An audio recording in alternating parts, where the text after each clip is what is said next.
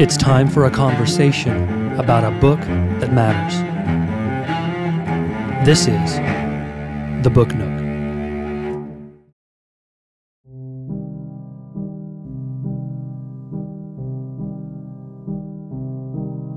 The Legend of Sleepy Hollow by Washington Irving, found among the papers of the late Dietrich Knickerbocker.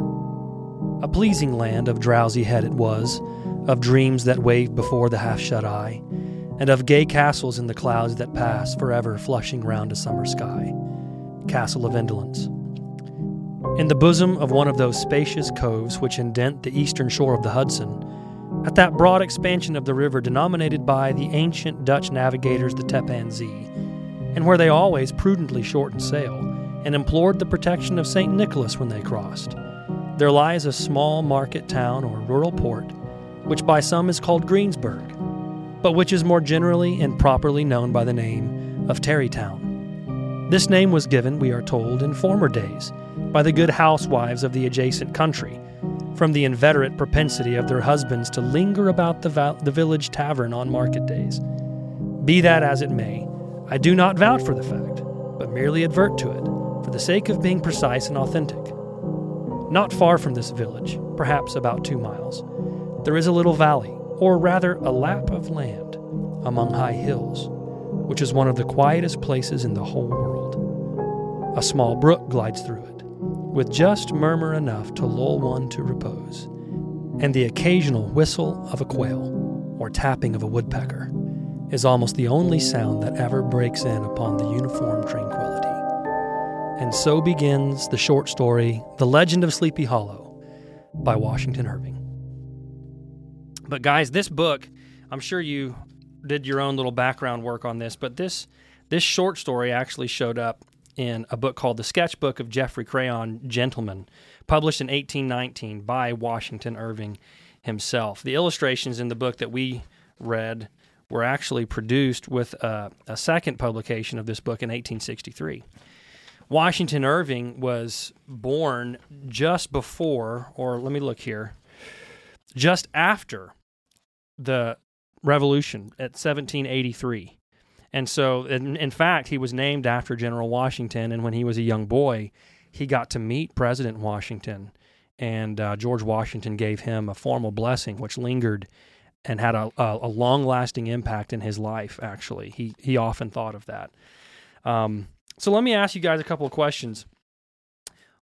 What were your initial reactions to the story? Well, first of all, why don't one of you do your best to give us a summary version of this story for those who may have been sleeping under a rock for the last couple hundred years. Is this a spoiler-free description of a 100-year-old short story? Or just a snapshot. Give me a snapshot of the story. What's it about? Okay, so the story is about a teacher from the big city, so to speak, who comes to this smaller, sleepier, quieter town to educate the children, and he's sort of this oddity for all the people around, and he has to sort of try to fit himself to this country lifestyle at some great difficulty for him. And as he does so, he's acquainted with the legends of Sleepy Hollow, namely that they have a magical ghost called the Headless Horseman who rides about the town scaring folks in the dark. And he himself, being very acquainted with ghost stories and very interested in them, kind of gets all wrapped up in this story. Well, as he's getting to know the people of the town, he becomes very smitten with kind of the most eligible bachelorette, who also just happens to be the most wealthy heiress of the town. And his affections for her are sort of commingled with his desire for her father's riches. And a contest begins between him and the most eligible bachelor of that little town, named Brom Bones. And their contest sort of flourishes over the course of the story till eventually he has an encounter with the Headless Horseman at night after one of his parties. And, well, that's where the story reaches its conclusion. It gets interesting. Yeah. There's some sub-themes to the story, too, though, I think. Yeah. one of those, We'll talk about the themes in a minute. Okay. I don't want to jump. I don't want to jump too far ahead because we Okay. got to stretch this out to at least an hour. He's like, Kyle didn't understand that story at all. The surfacey part can be had by watching the old Disney Yes, cartoon. yeah, that's right. Animated and version and of so it. we'll get. I do want to talk about some of the themes because it's interesting. I think this is one of those short stories that does have a meaning and a moral, but it's going to be hard for us to ferret out. And I think that's by Washington Irving's design. So, all that to say, what were your initial reactions to the story as you were reading it? What were your reactions to Washington Irving's writing style? How did the story itself hit you? I mean, this was written way back when. Some people think this was the story is set in around 1790, but it was written, obviously published in 1819. So that's a long time ago. The language that they're using is distant from us. What were your reactions to the story? I think the way he describes the town and the way the people that live there were given over to the stories that have been told through the years. I sat there and tried to take in or visualize what he was writing. And I think as a young boy, I would have loved to live in a town like that because your imagination can run wild. Mm-hmm. And in my own growing up, I love stuff like that. I loved to just say, what if, And so if you had friends that were of like mind, I mean, it was just a fun time to just explore, and curiosity got the best of you, to say, what if this is true, so... So here's just a tiny little paragraph that I think will capture some of what you're talking about, because this is a desirable place to be. It's painted as this quaint, beautiful, quiet kind of a place. He writes this, he says, I recollect that when a stripling, my first exploit in squirrel shooting was in a grove of tall walnut trees that shades one side of the valley. I had wandered into it at noontime when all nature is peculiarly quiet, and was startled by the roar of my own gun as it broke the Sabbath stillness around, and was prolonged and reverberated by the angry echoes. If ever I should wish for a retreat, whither I might steal from the world and its distractions and dream quietly away the remnant of a troubled life, I know of none more promising than this little valley. It's just a great little picture of the kind of place that this might have been. And so I totally agree. Sleepy Hollow and Tarrytown and the hillside, the countryside, this is a place you want to be. Yeah. Right? And just how well acquainted Washington Irving is with the wildlife and the trees and the food, and how colorfully he describes the Dutch farmers who live there, and the way he just has a rapier's wit to describe people. Like, Washington Irving is a student of the human condition. I think any good writers are. Yeah, and so his ability to describe a person that everyone knows, everyone who read the story finds characters, they go, I know exactly who you're talking about, but filled with all these little peculiarities that make them unique. Yeah, so listen to just a brief description that he gives of it to Ichabod Crane. All right, Kyle, to prove your point. It says, to see Ichabod Crane striding along the profile of a hill on a windy day with his clothes bagging and fluttering about him, one might have mistaken him for the genius of famine descending upon the earth, or some scarecrow eloped from a cornfield.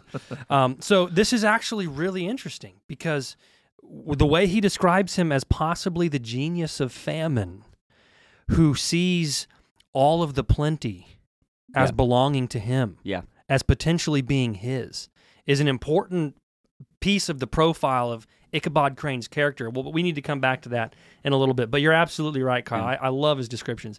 I would like to say, though, that there's something about reading these older authors and their attention to detail.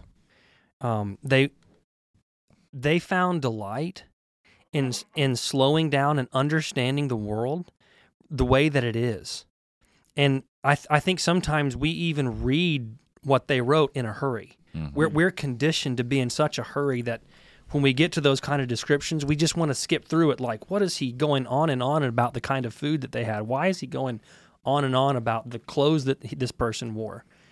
But I think that says more about us than it does about them and our hurried, fast-paced lifestyle. Yeah, and he finds so much significance in detail.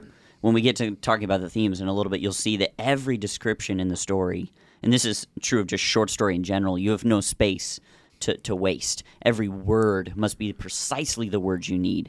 And some of his descriptions of characters or places, or even, like you said, the way that Ichabod views certain things in the story tells you about the meaning of what's going on. Yeah. And it's really, really good writing. Yeah. I think there's also, one of the things that struck me was his really intimate familiarity with the natural world. And I think Kyle kind of alluded to this a minute ago. Yeah.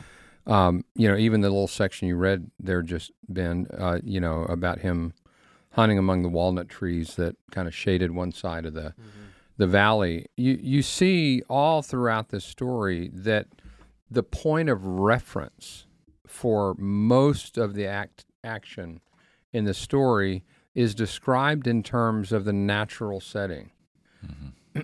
The trees hung over and shaded this section of the road, and this stream ran through there, and that swamp was down there, and these trees grew in this area, and there's this whole descriptive thing about a tulip tree that scared him in the middle of the night. So this whole real connection to the natural world, I think that's really interesting and something very distinct from our current environment. Yeah. I read to my 7-year-old every night for quite a while at bedtime, and one of the things we've done is we've read children's poetry, just because we've read everything, and that's kind of along the way, and so we've read all this children's poetry, and a lot of the poetry is older poetry, and one of the things that strikes you as someone reading old children's poetry in 2022 is how much it has to do with the natural world.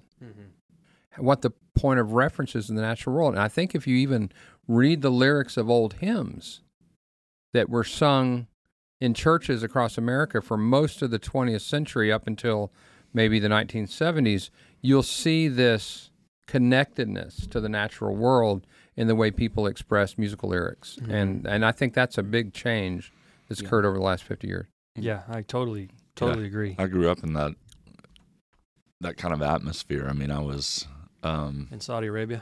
No, this was in Louisiana, and woods were behind our property, and I remember a neighbor friend of mine, do y'all know what cattails are? They were on the stalk, so we would pick those during the day, let them soak in gas all throughout the day, and at night we would run through the woods with those lit for our torches, and just the stories we would tell ourselves, and couldn't wait for the next night to roll around. Yeah, I mean, it was just awesome. It was a great childhood. There's a great scene in the old Disney cartoon of cattails drumming on a hollow log that scares Ichabod. That's kind of funny you bring that up. I saw a meme that had pictures of cattails, and it said, "For all you Californians moving to Texas, corn dogs grow wild along the edge of ponds." Yeah. Well, that's great. Yeah, go ahead. Free try for the one. eating. They're a little fuzzy, but whatever. Yeah. Well, and in connection too with this, to your point about not only was the description and the value of the natural world present, but the value of locality, that people who belonged to that land had an advantage, or there was a value even within the story, and it's sort of connected to some of the themes, I think, is this idea that there is a richness to local culture, to local custom, to local people, that you'll frequently see characters in the story who are encountering nature, and because they're from that place, they find something more meaningful or more rich or more beautiful about what's going on, which I think is a really cool emphasis in the story. So let me ask you guys this: what is the story about? Like, not. Well, let's back up a little bit. What kind of story is this? Is it a ghost story? Is it a horror story? Is it a drama? Is it a comedy? Is it a parable? What kind of story would you say that this is? I would say I would call it a ghost story. I wouldn't say that's an exclusive category, but I would call it a ghost story at its heart, because I wouldn't call it a horror story, because horror implies that the scare is the important part. And when you read this Legend of Sleepy Hollow, the scare is not the important part. Right. The mystery beforehand is the important part. Right. The drama of wondering Is there a ghost? Is it real? And what does that mean for the characters in the story? Yeah. I think so. I'd call it a ghost story. Yeah. From what I gathered, Brom Bones was sort of a prankster and liked to mess around with people, and kind of like his character, to be honest. Yeah.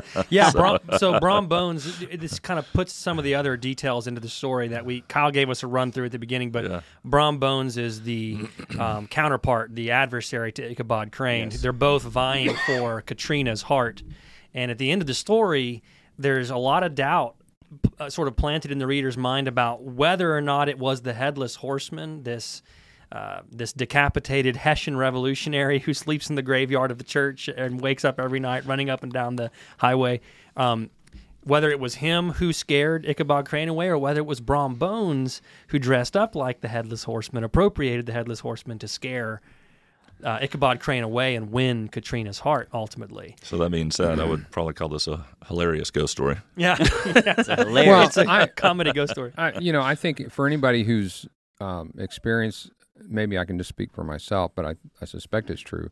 For anyone whose experience of this story is kind of limited to the Disney cartoon, the nemesis of Ichabod Crane, Brom, is presented somewhat sympathetically in the story, and he has his own set of virtues. Yeah.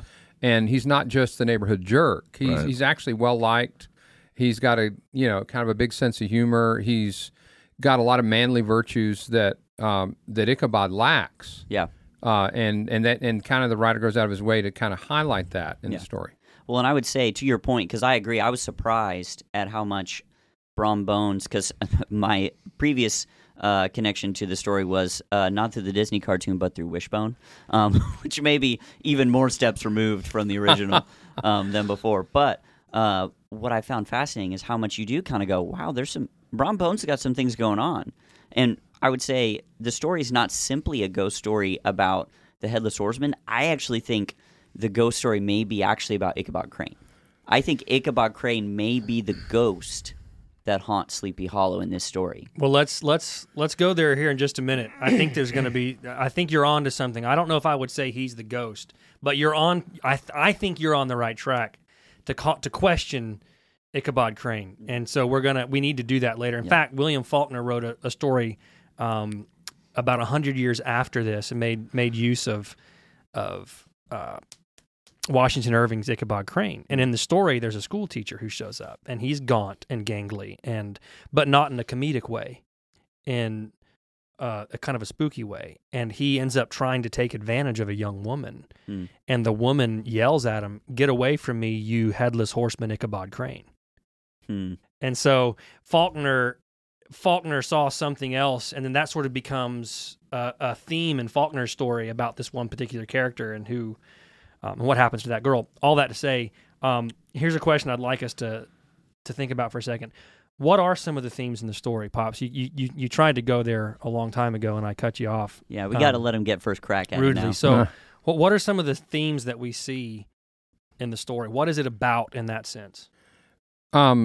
Well, I think this gets to sort of the way Ichabod Crane is described at one level. First of all, the first and most overriding theme is that there is a sort of a live awakeness to the possibility of things beyond the material world that are impacting the material world. So this whole description of kind of the culture and community as being sort of alive with tales of ghostly, preternatural encounters and this whole legend of the Headless Horseman kind of pervaded the culture and the sensibilities, if you will, of the people. So that was kind of presented first thing. But then Ichabod is not the most sympathetic character. In fact, he's sort of presented as someone who's completely self-interested. He's an interloper in this Well, there's several community. things about him that are negative. One is that he's not a producer, he's a consumer. He's not presented with whatever he's doing with his teaching as someone who is actually producing. He's viewed as someone who's living off the produce of others. And we see this in particular when he goes and visits Katrina at her home. In fact, this is what it says. When he really fell in love with Katrina was when he saw her father's estate. Yeah. And he walks around the farm and he sees all of these animals and gardens and everything. And when he sees a pig as bacon, when he sees a turkey he sees a roast turkey. Right. Which it's even more striking. He's a consumer. It's even more striking in that moment because he's there to court Katrina. And it's like she was the most beautiful woman in the land, but then his descriptions of what attracts him is the food he could eat. He wants to consume, and even with her, she's a means to an end. She's not the end in itself. Yeah. And so she's something else to be consumed. So there's this materialistic, acquisitive, coveting, greedy theme that sort of pervades his life, and it's all coupled with the notion that he's not producing anything himself, and so he's trying to get his hooks into what other people are producing. So that's a really consistent theme. So there's a couple options people throw out about what the story's about. That's obviously one of them. Some people say it's a story about greed. I think that's kind of a surface level reading, and it has something to do with greed. Ichabod certainly seems like a greedy cat, a lovable, at least laughable, humorous fool cat, in some senses. But some people have said it's Washington Irving's musings on what it takes to win a woman's heart.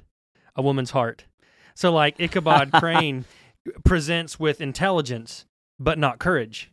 And Brom Bones looks like he presents with courage, but not so much intelligence until the thought is planted that maybe he was more clever than Ichabod Crane in the end. And so it took both intellect and courage on the part of Brom Bones to win Katrina. Yeah. There's one option. She's also not presented as sympathetic, by the way, because she's presented kind of as a... She's toying with these guys. She's dallying with multiple guys and not really serious and just sort of immature. She's coquettish. Yeah, she's described as a coquette. Yeah. Right. So, she's... showing the most lovely foot and the smallest bit of an ankle, it says. Yeah. Yeah. Kind of a tease. I would say, too, one of the big themes in this is sort of which has the advantage, sort of the progress and the intellect of kind of the larger society. Sleepy Hollow's location is not an accident for Washington Irving. It's secluded, and in that sense, it is spared from what he describes as the movement or the progress of the world around it. And so there's sort of this tug, and sort of Ichabod and Brom Bones sort of end up inhabiting or personifying these two forces in Sleepy Hollow, is that Ichabod wants to come in and modernize, and he wants the kids to be educated in books and learning, and he's coming in with new ideas, while Brom Bones is very emblematic of the traditions and sort of the quaintness of the town, and Ichabod's absolute disdain for the ruralness and the ruggedness of the Dutch farmers in the story is not shared by the narrator. And so I think that's sort of a tension they're trying to build in that story as well. Yeah, for sure. So a couple other ideas about what the story's about: the power and influence of superstition and belief. There's something along those lines, but I really think, and maybe we could sum up all good ghost stories this way: is it's about the effect and influence of the past upon the present. Ooh. Okay, so this is a story, I believe, that's really about this ghost, this headless horseman, who is more a member of this community than Ichabod Crane. Everyone knows him. He died there. He gave his life there. He lives at the church. And he runs up and down the hills that he owns. He rides just like everybody else in this quaint little community. And in comes Ichabod Crane, who, by the way, we're not told to like too much. I actually believe, and we can talk about this later, I actually believe the Headless Horseman is the hero. Not the villain. The ghost is, the past actually rises up to save Katrina and the community from Ichabod Crane, who had only what he could take from them in mind. And so it's interesting that this long dead, long past member of the community is the one who rises up. Maybe may be in the form of Brom Bones, but we don't know. It Right. could Yeah, be we're that, left wondering. It could be Yeah. that Brom Bones is simply embodying the history Yeah. of their community. The sentiments of Right. that are informed by their. You Yeah. know, he may be a headless horseman, but he's our headless horseman. But he's our headless Yeah. horseman. Well, and you see this throughout the story is really, even in Washington Irving's telling, this place feels historical because he's always talking about what happened there in the war and how the old men would gather and tell stories about what they did during that time. And so we're looking at this sleepy town going, hundreds of years after, going, wow, this is old. But even in the telling of the story, he's emphasizing this place is older than even the places that are around it, which I think is, to your point, really important. Yeah. Yeah. Any other thoughts on the themes in this book before we jump on ahead? So there are some ironies, I think, that we see take place in the book. Any that leapt out at you guys? I saw a couple ironies. Yeah, go ahead, Kyle. The irony that the school teacher is the most superstitious character in the story. Yes. The Yeah. idea that the person who is really has a lot of disdain for the country, he sort of sees him as like country bumpkin ways of all the people around him. He's the one who sits there and gets spooked by trees and Right. gets scared by these ghost stories. Yeah, what's interesting is the description of how he handled the ghost stories and the facts, the scientific facts that he walked around with. He writes, Washington Irving writes that Ichabod Crane was in fact an odd mixture of small shrewdness and simple credulity. It says he would delight the ladies of the town with his anecdotes of witchcraft and of the direful omens and portentous sights and sounds in the air which prevailed in the earlier times of Connecticut, and would frighten them woefully with speculations upon comets and shooting stars, and with the alarming fact that the world did absolutely turn around and that they were half the time topsy-turvy, right? So what's interesting is that he held both of these things as equally as the other in his belief system. So he had all the Cotton Mather's tales of witchcraft and scientific fact all sort of roped together into one.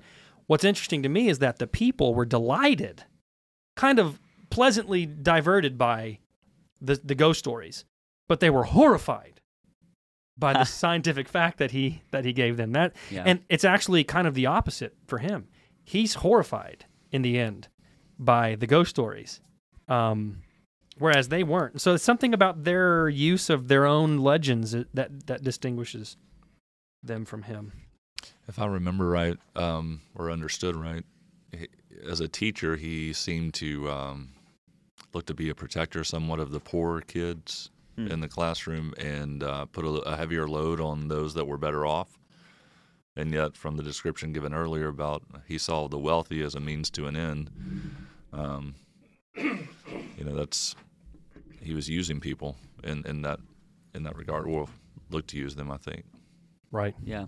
Well, and even his descriptions of how he helped out the poor kids, which, nobody is a pure character in this story, to the point that even Keith said, the damsel isn't truly an innocent damsel, and Ichabod's not truly a benevolent teacher, and even Brom Bones is not a truly innocent, bystander to all these things. Nobody sort of gets out unsullied from the story. The best character, the most virtuous, is probably Katrina's father, who's amassed this great wealth and yet holds it with total contentment and even generosity in hosting these big parties.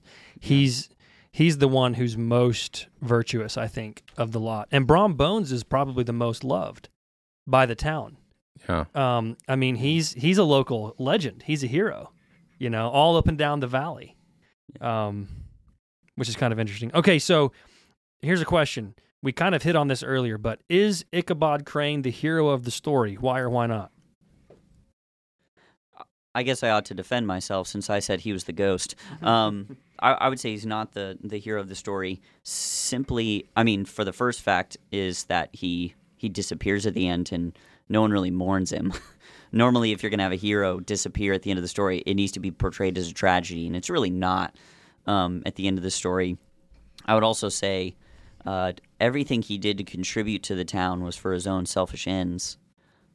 He's very much intent on taking from the Van Tassel family, who's Katrina and her father, and even his virtues at the end are sort of rejected by the people. So whenever he is removed, or whenever he removes himself, we don't know really which happens. He leaves, and the town says, well, we don't really know what good reading these books that he taught us to read was really for us anyways. And so even the narrator is tipping his hat to the fact that Ichabod didn't really add anything of value by the time it was all said and done. Right. And heroes tend to have tight one-piece outfits. His clothes are really baggy. I just don't see that happen. We didn't hear that he was wearing his underwear on the outside of his pants. No skinny jeans. No skinny jeans for He Ichabod can't be a Crane. hero. This is kind of one of the other interesting. Kyle, I like what you said. I think that one of the weirder parts of the story is that in the end, the one with the fullest brain is scared out of town by a headless horseman.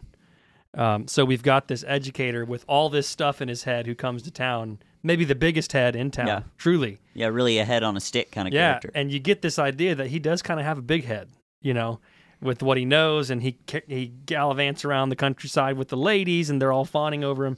And in the end, he's scared out of town by a headless horseman, which is kind of interesting. It's one of the ironies, I think, you see there. And I think, too, the story really does play on the idea of what it means to be intelligent or what it means to have wisdom, because his knowledge leads him to panic and to ultimate ruin. His knowledge of the ghost stories is not enough. Interestingly enough, when other people tell ghost stories in the story, they're not afraid. They have wonder, or they have something else. I think that's a really interesting point, because I was sitting here thinking, as Ben was talking about the fact that he came to town viewing himself as superior, but he was ultimately undone by the very thing that the town's community took just as a matter of course and as part of the nature of their existence. That and a pumpkin to the head in the dark of night kind of doesn't help anything. Yeah, that's good. All right, so here's kind of where I was left at the end of the story. All right, I want us to, in just a minute, I would like to talk about the role that ghost stories play in a community and why maybe we don't have genuine ghost stories. We're still telling some of the legends, like the legend of Sleepy Hollow, for instance. We still tell a story like that, or at least remember it. But here's kind of where I landed at the end of Washington Irving's tale. Brom Bones is a guy who makes use of the legends, while the legend makes use of Ichabod Crane, so to speak. So Brom Bones actually understands how to appropriate the lore of his community. If he is the one who put on the suit and scared him away, I mean that's a big if. It's an if. But the other thing I walked away with is this: the headless horseman.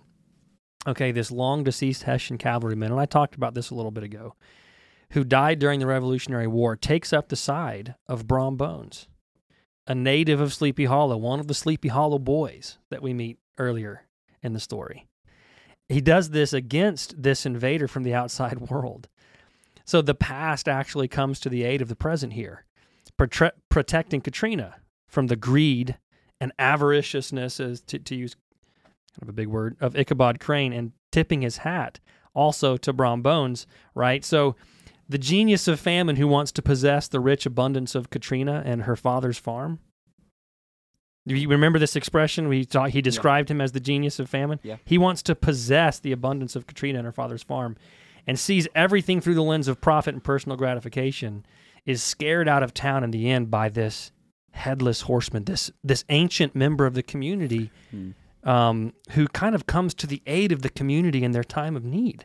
Well, and there's a core, or maybe an amplification of this point, and it gets back to this question of whether he's a producer's consumer.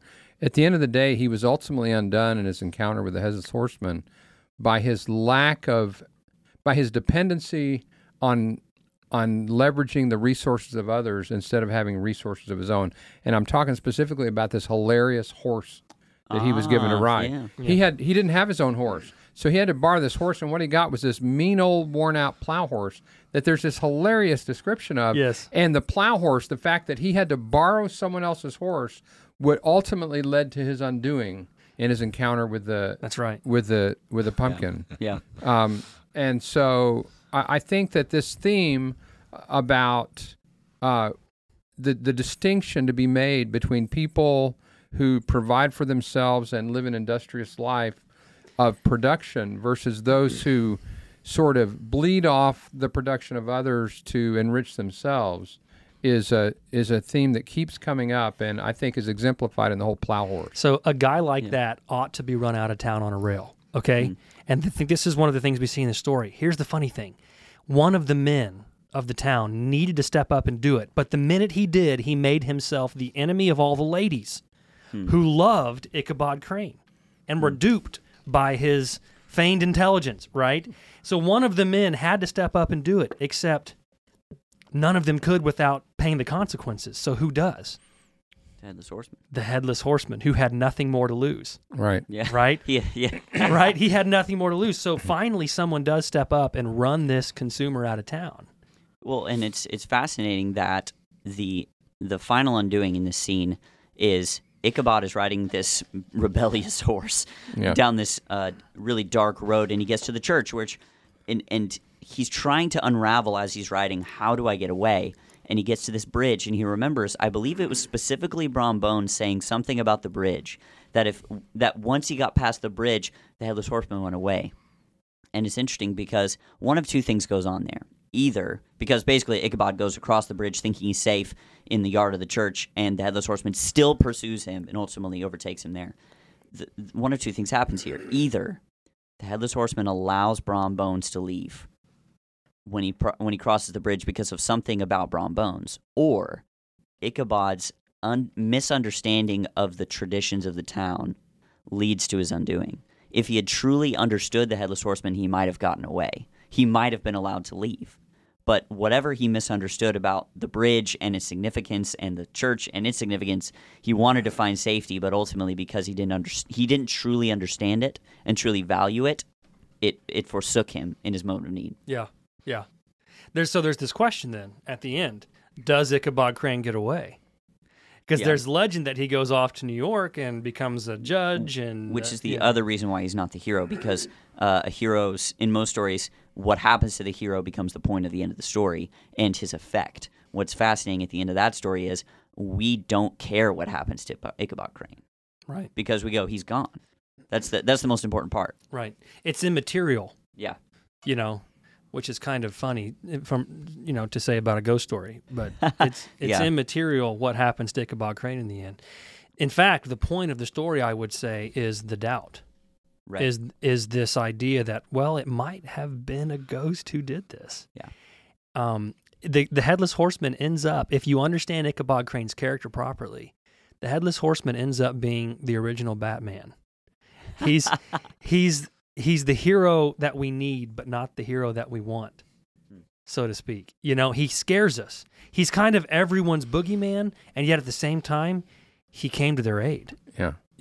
He's a funny thing. He dislikes the right people. Yeah, that's right. Yeah, that's right. And precisely, I think to the point that was made earlier about the difference in virtues between a Brom Bones and a Ichabod Crane, specifically that Brom Bones is a mischief maker in all the sort of amiable ways, but there are several instances of him being very helpful that are described in the story of when people needed him, he and his boys would show up and help.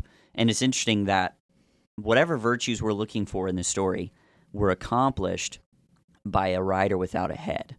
I think there's I think the rapier wit of Washington Irving is being made very clear there. He's saying that you don't necessarily need a head to have the kind of virtue that he's trying to advocate for in the story, which I think is extremely offensive to a modern reader. that would be true. Yeah. That there might be something more than a head that you need, at the very least. Right. So let me ask this question.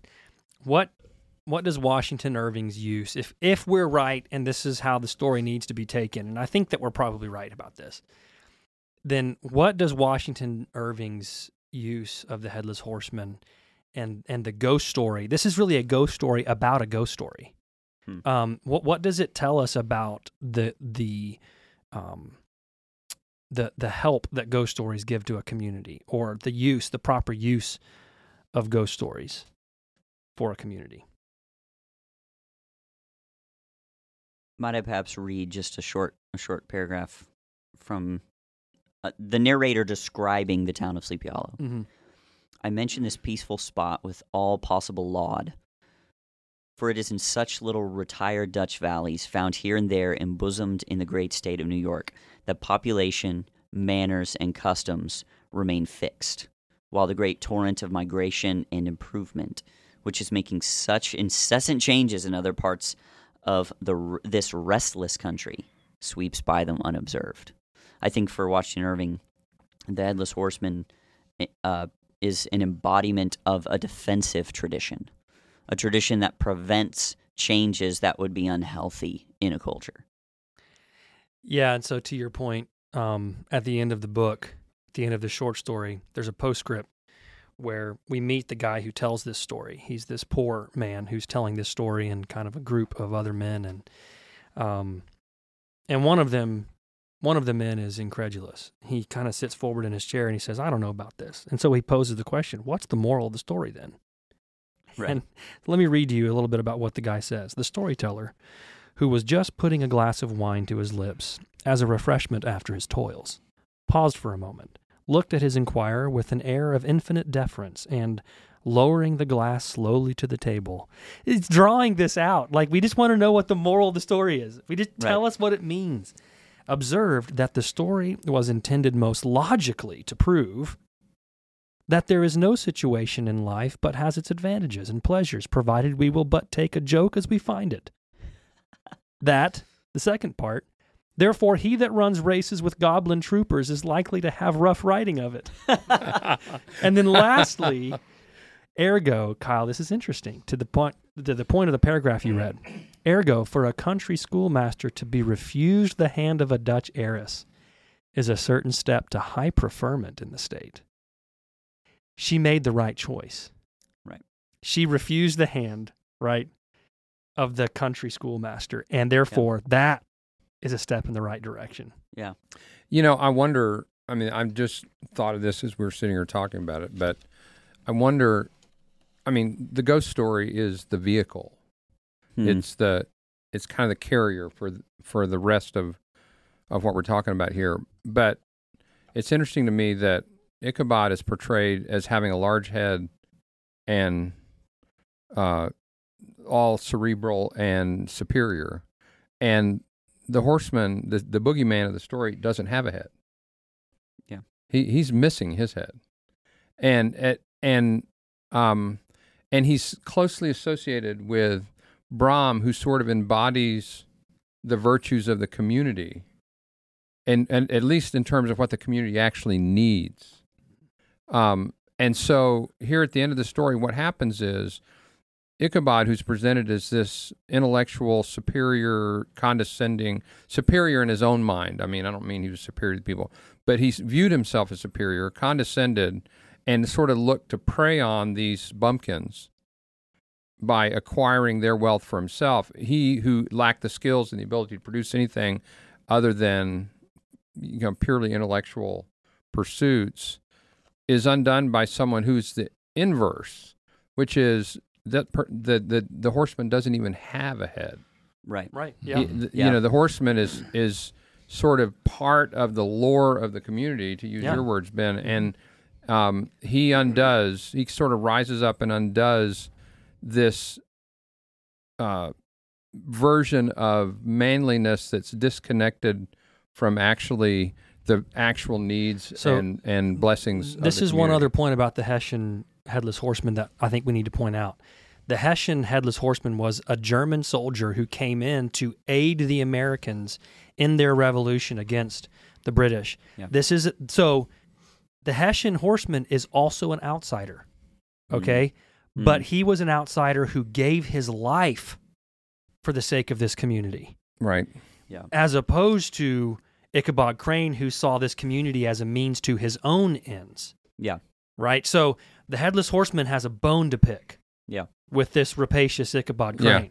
Yeah. Right? Yeah. Well, and we've been giving all the credit to the Headless Horseman. I think this postscript does sort of caution us against too simple of an understanding of the story. But Katrina does deserve some laud for this, because she's the first person, well, maybe the second. You would say Brom Bones is the first to sort of sniff Ichabod Crane out and go, I don't like this guy.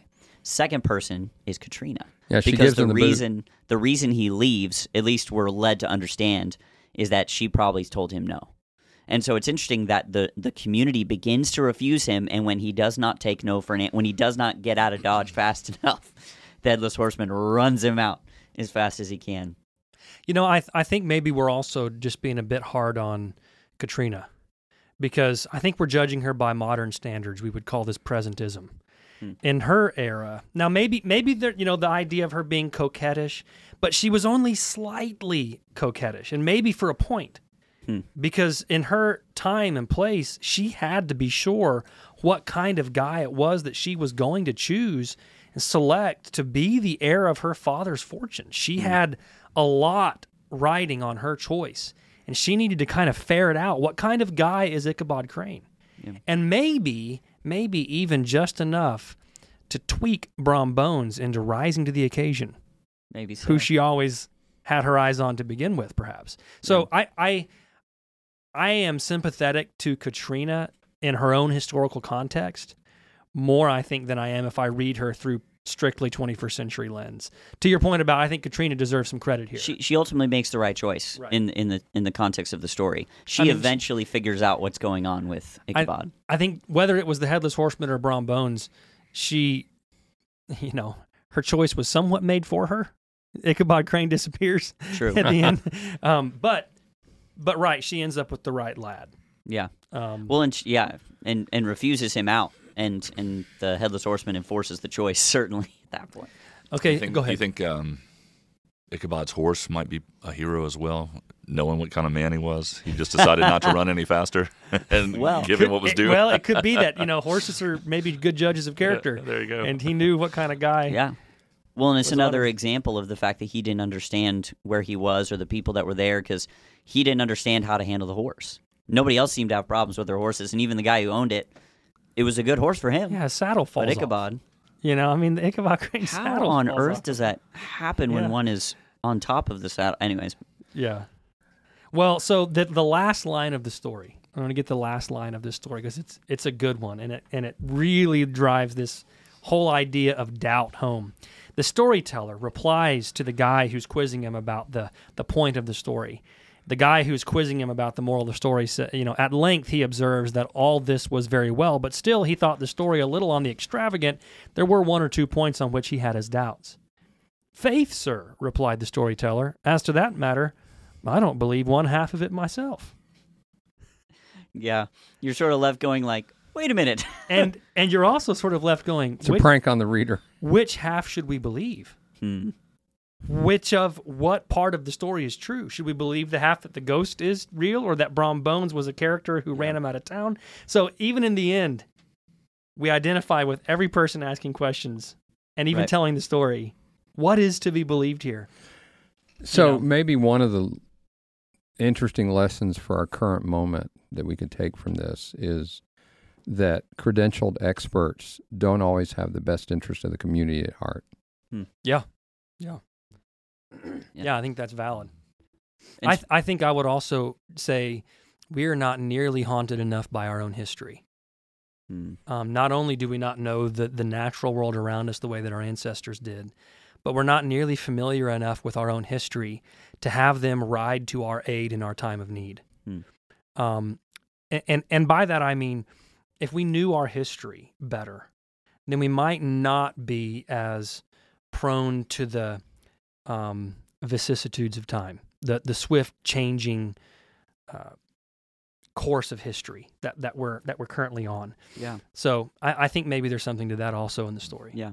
I would almost say too, to that same vein of thought, I think you asked at the beginning, what kind of story is this? And I said it was a ghost story. And I say that partially because I think a good ghost story is almost always somewhat in the realm of a parable. And here's why. Because ghost stories traditionally work as cautionary tales. It's like, hey, we don't go into dark houses. We don't go into the woods at night because here's why. We don't do this, that, or the other because the ghost will get you, kind of thing. And I think it pushes that point home in this story because at the end of the story, one of the new ghosts of Sleepy Hollow actually seems to be Ichabod Crane. At the end, there's this description of there's this sound of sadly sung psalm tunes, which is what Ichabod did when he was wandering around. And so he becomes the new cautionary tale in the story. And so I think we need to be a culture who knows how to tell cautionary tales to our children, cautionary tales to ourselves, that there actually might be choices that we can make that would be disastrous. And we need to hold on to those stories to say, there are dangerous paths to go in the woods at night. Don't go there. Don't do that. Right. Well, any other closing thoughts before we wrap this first episode of the Book Nook up? Any other thoughts on the story? I think there's a wealth of knowledge to be gained from reading a story outside of one's own time. Yeah. I think it was really important that we read a story from like very early American history first, because it challenges us in a way that a story written maybe in our present time wouldn't. Yeah.